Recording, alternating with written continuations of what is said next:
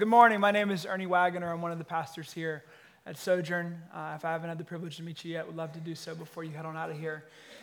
I got my friends Josh and Abby Watkins. They're going to be reading our Advent reading this morning out of Luke chapter 2, starting in verse 8 and following.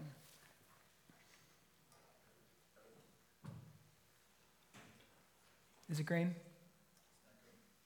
Try it again. You'll get it. I thought I set you up. I might have screwed you up. I told you it wasn't on, then I turned it on. I screwed you up. My bad. Hey, we have Josh and Abby Watkins going to be reading the Advent reading from Luke chapter 2, starting verse 8. Take 2, action. And in the same region there were shepherds out in the field, keeping watch over their flock by night. And an angel of the Lord appeared to them, and the glory of the Lord shone around them, and they were filled with great fear.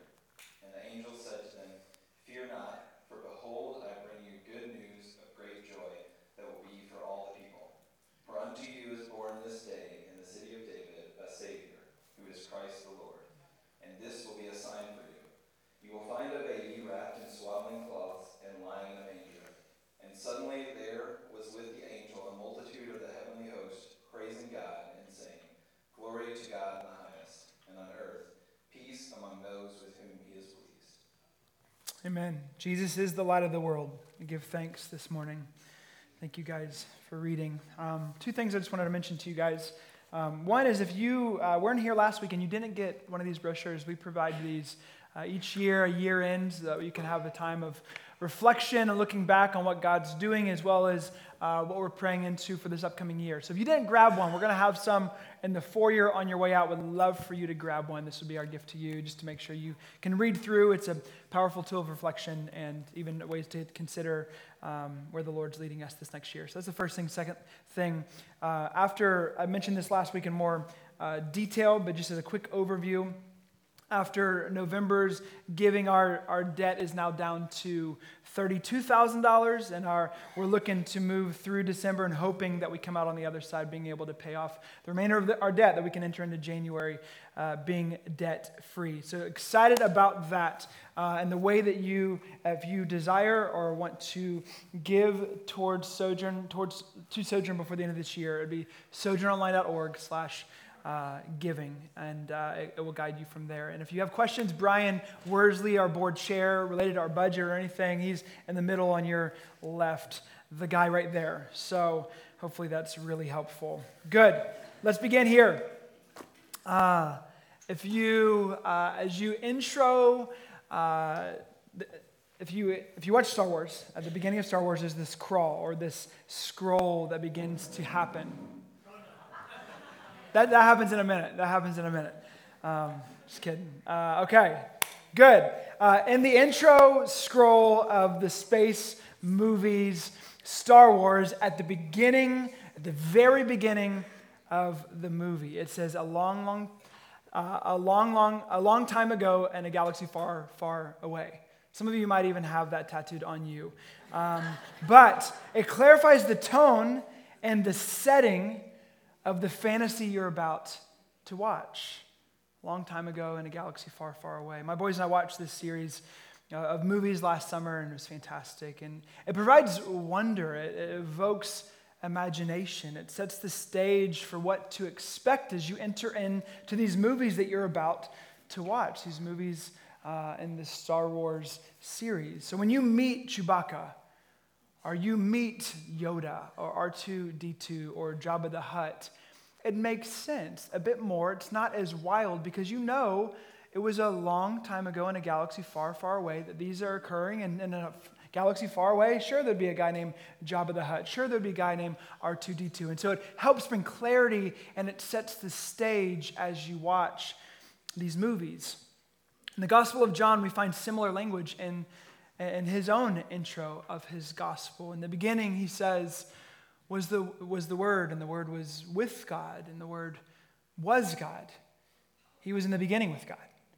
He says all things came into being through him, and then he follows a few verses later, and he says the Word became flesh, and it dwelt among us. See, similar but different. He's laying out this story for us, but that story isn't far, far away. It isn't in a galaxy far away. No, the story is here.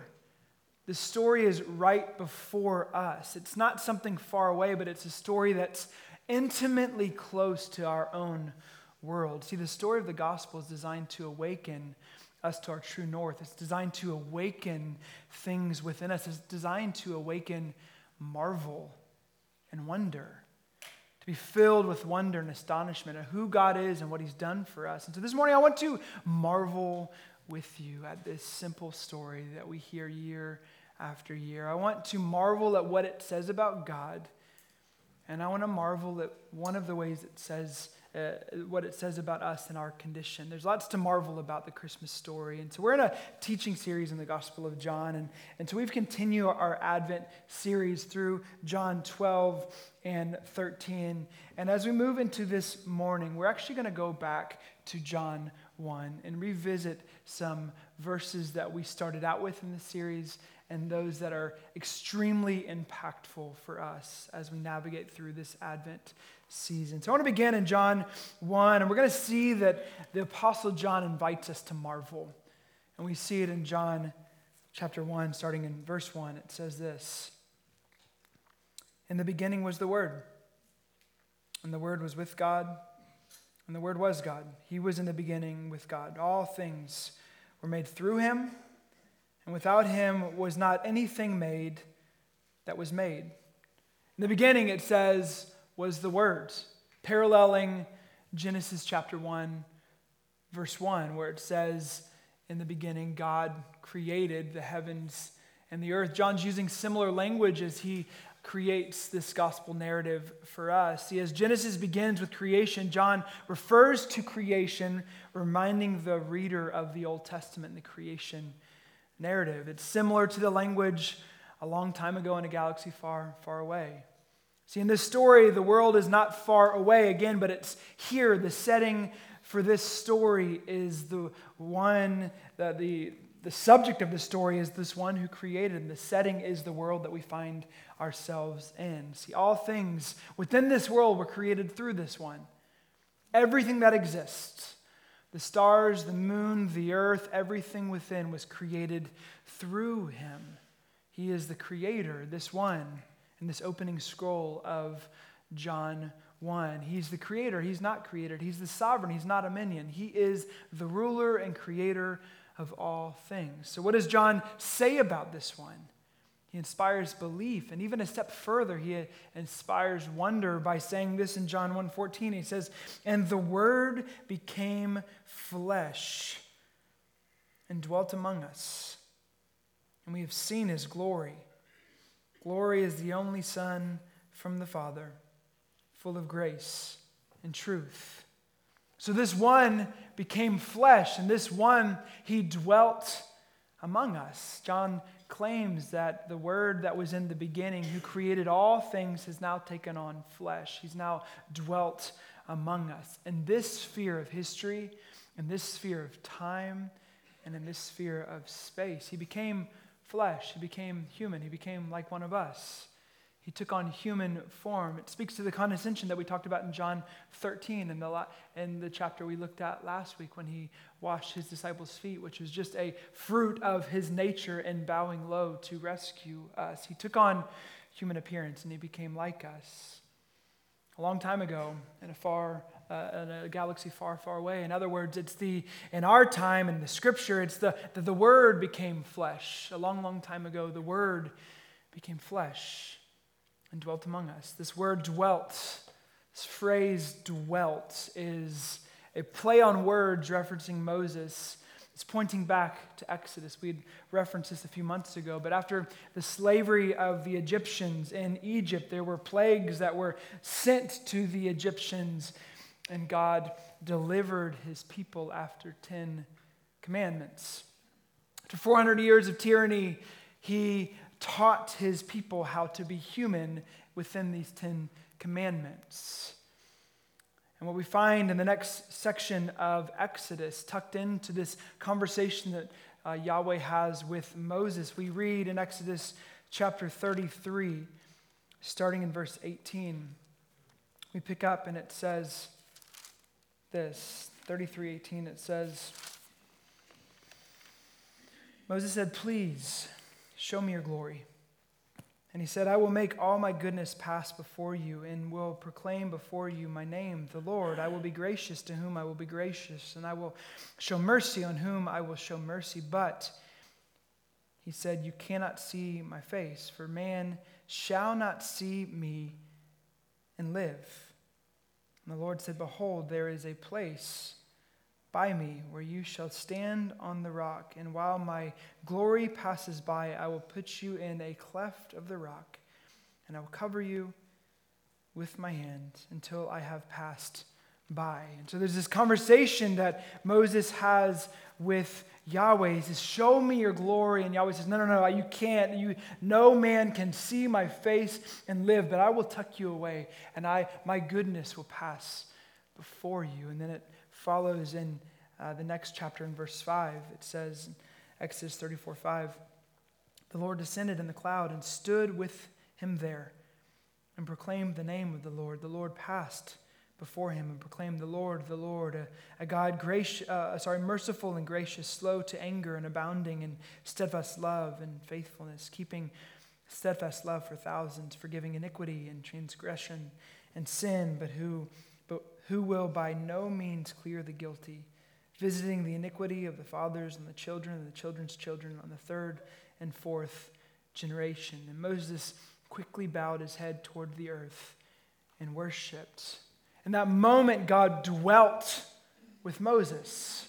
You're going to play on words in John 1. He dwelt with Moses, and his goodness passed before him, and Moses bowed and worshiped. And so when John says, "And the Word became flesh and dwelt among us," he's using the same language that was used in the Exodus story. The difference is that he didn't just cover the eyes of humanity and pass in front of him. No, he became flesh and dwelt among us. See, my friends, what Moses didn't see or experience, we have seen fully and completely in the face of Jesus. The one who was with God and was God. He donned our humanity to rescue and redeem us from sin and from death. God has made himself known finally and completely in this historical man named Jesus. So there's no need to wonder who God is, what he's like, what his character is like, what his nature is like. We simply look to Jesus and we can see fully and completely and entirely who he is and what he's like. A long, long time ago, God became flesh and dwelt among us. Though we had yet to see God, God has made him known. God has revealed himself to us. See, this story compels us to wonder how and why and what is going on. It's here that we want to just try to blow the dust off familiarity. You know, familiarity is that subtle foe that steals from us. We're familiar with this word familiarity. It stunts relationships, right? Familiarity in a marriage. If you have familiarity within a marriage, it stunts relationship. It allows you to begin to think, I already know what you think, so I'm not going to pursue you.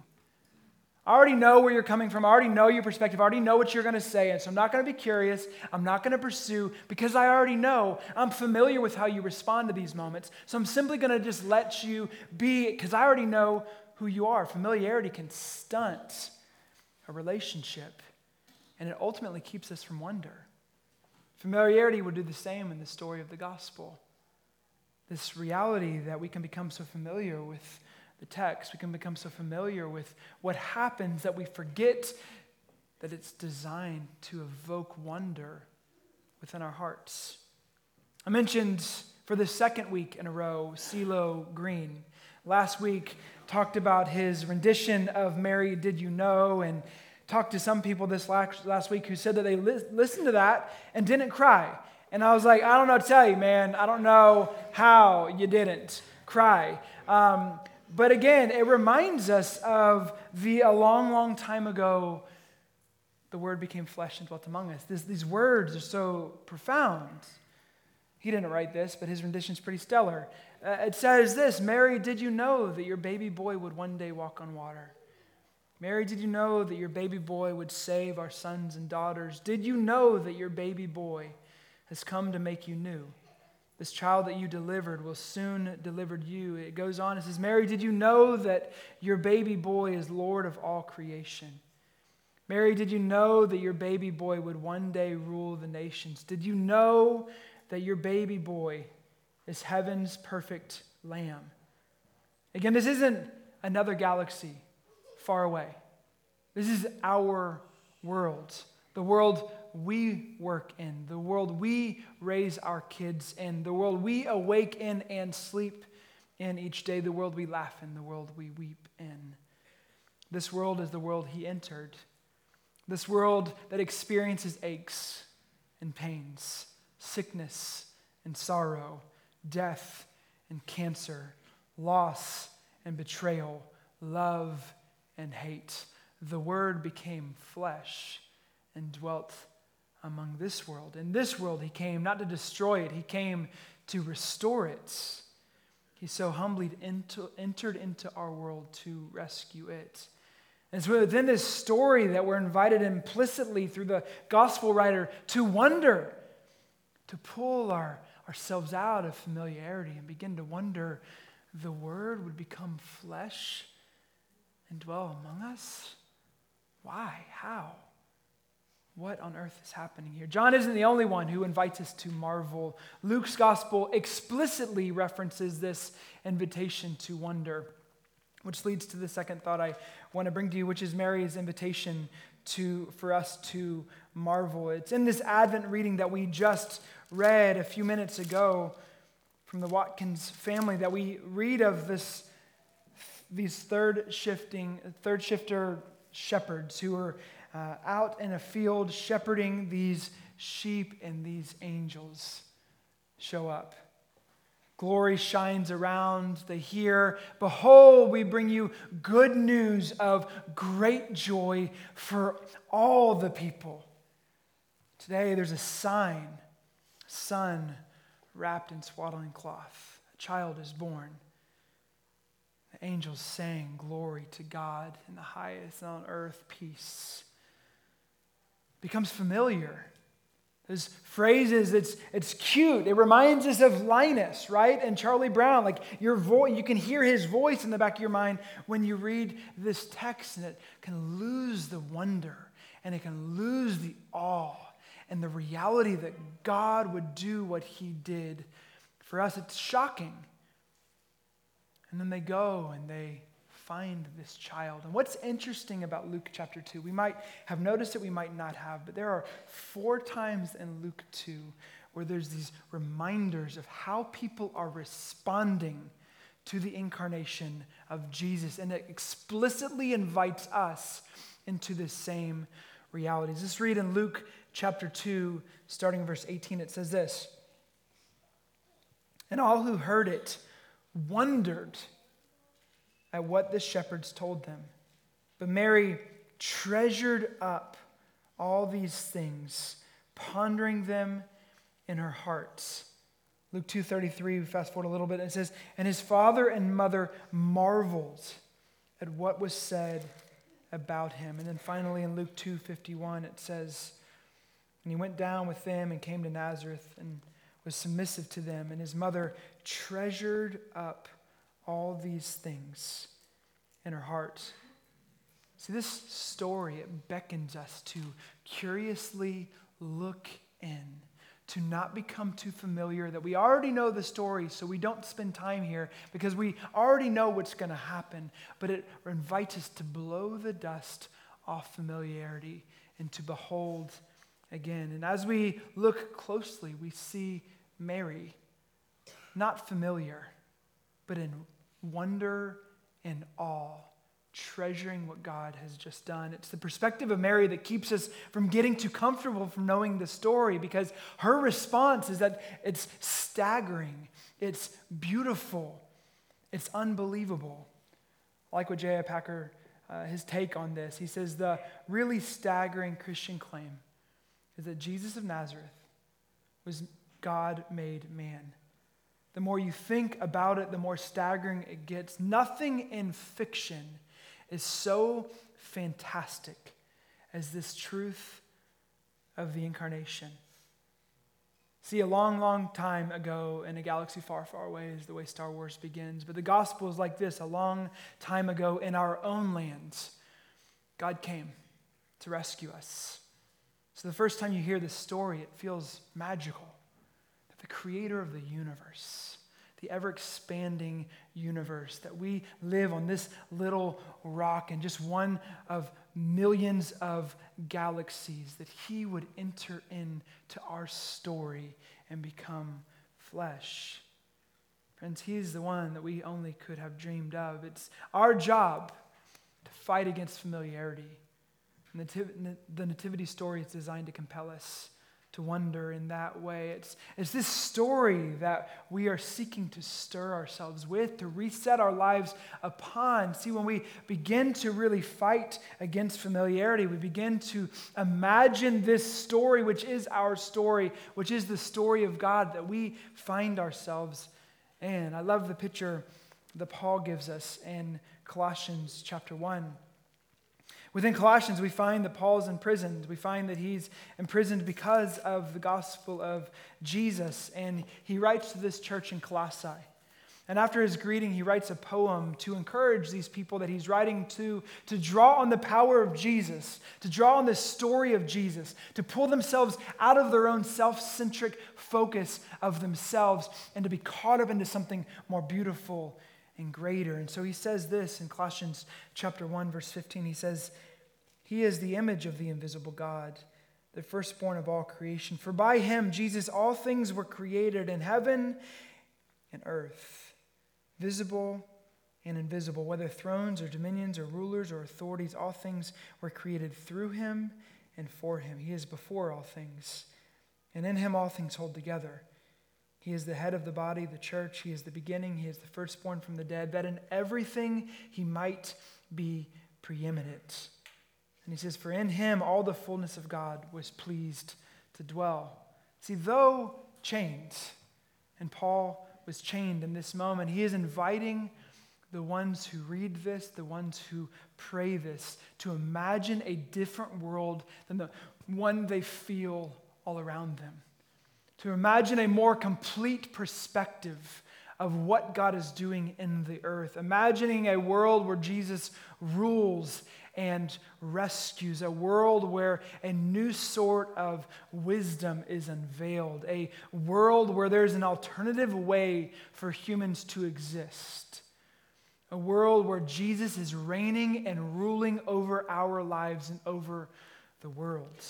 See, Paul wants people to think, not with principles, not with rules, not with just a moral compass, but he wants us to be caught up with the story of God. To be reminded that you're a part of something so much greater than just trying to get a check next month.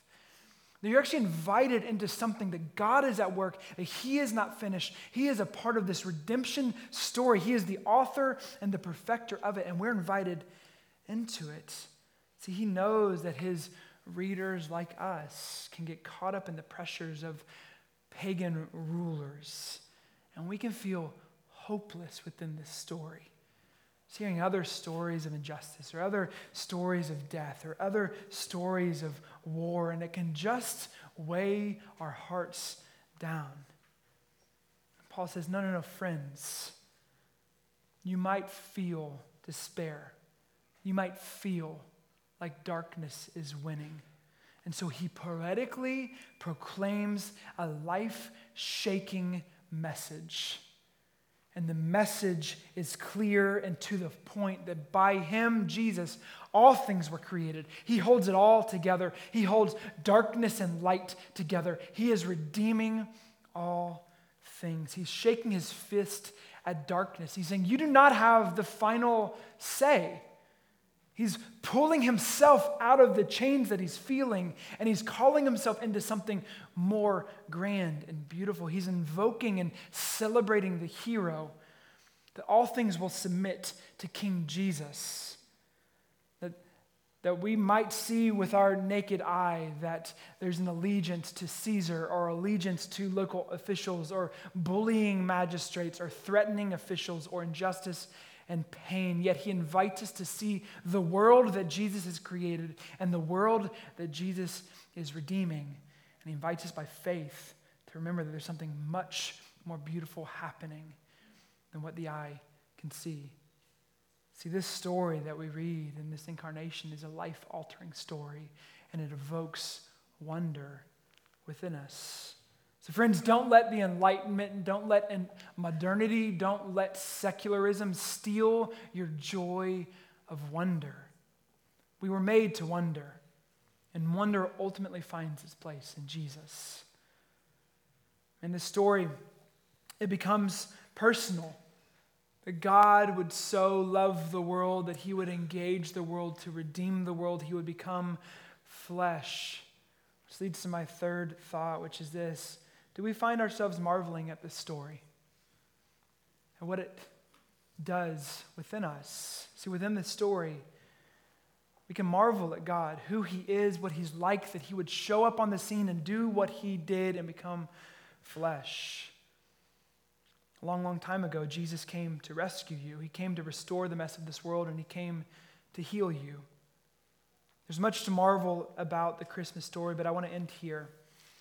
I want to consider a broken piece of pottery.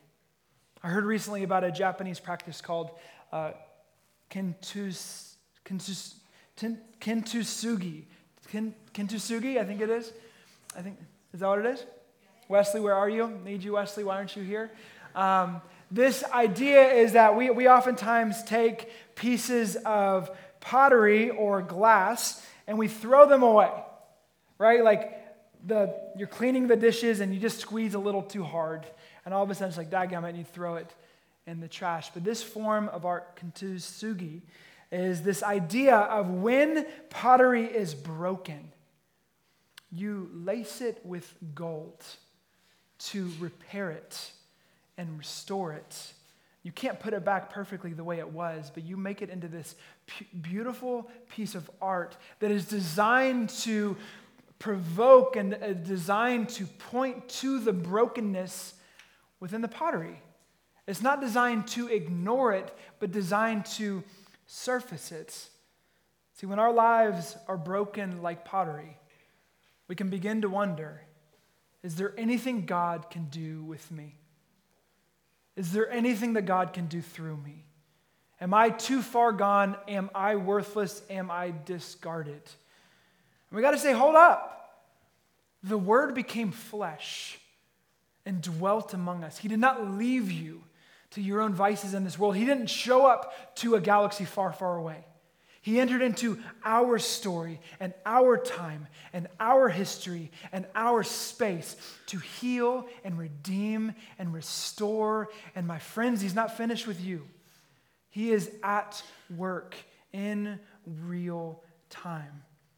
A long, long time ago, God became flesh and dwelt among us. So where you may have said, am I too broken to be repaired? I would say there's nothing too broken beyond the repair of Jesus.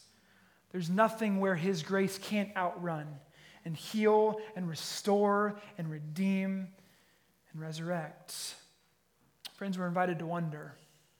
We're invited to marvel. We're invited to wonder at what God would do and who he is. And we're invited to wonder at how he would pursue us, to such depths he would go. And it evokes something within us. You may feel the need to embrace that you are too far gone, defining yourself by your sin or your past or your whatever. You may feel the need to accept the depth of your brokenness and let that define you. But friends, we have good news. A long, long time ago, God became flesh. Jesus came. He pursued. He chased down. He didn't give up on us. Where you might have given up on yourself, where your parents might have given up on you, where somebody else in this world might have given up on you. He didn't, and he entered into our world, and he came to rescue. He did come, and he will come again. You know, we get a lot of messages about life, how to understand it, and it's this story of Jesus that anchors us and recalibrates us, and we might feel like we're a mess. But he's stable, and we can trust him with our lives. We can put our hope in him. Our circumstances might be screaming at us something else. But man, we cling to this story. The Word became flesh. It dwelt among us a long, long time ago, my friends. The Word became flesh. He entered into our story to rescue and redeem. And the good news is he's not done. He's at work now, and he will come again to make all things new. And it's this that evokes wonder. It's this that evokes treasuring and marveling that God wouldn't quit on us. That's the Christmas story. That's the reminder to us, and it's designed to awaken something beautiful within. Amen? Let's pray.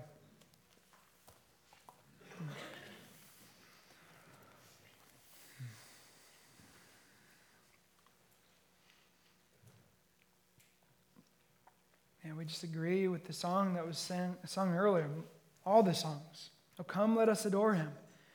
We adore your work in our lives. By grace, you've come to rescue. Dwelt among us. We give you thanks for what you have done, what you are doing, what you will do. We thank you for this story we're a part of, and I pray that you would invite us into it. You'd pull us out of the details of our circumstances, and you'd remind us that you're at work, even through the valley of the shadow of death. You're with us. You pull us through. You'll never betray us. You're with us. And we, Father, I ask you just give us the strength to hold fast, to trust you in the midst of the good and the bad, the hard and the easy. Lord, we give you thanks that the Word became flesh and dwelt among us. Stir our hearts to believe again, to hope again, to trust again. In Jesus' name, amen.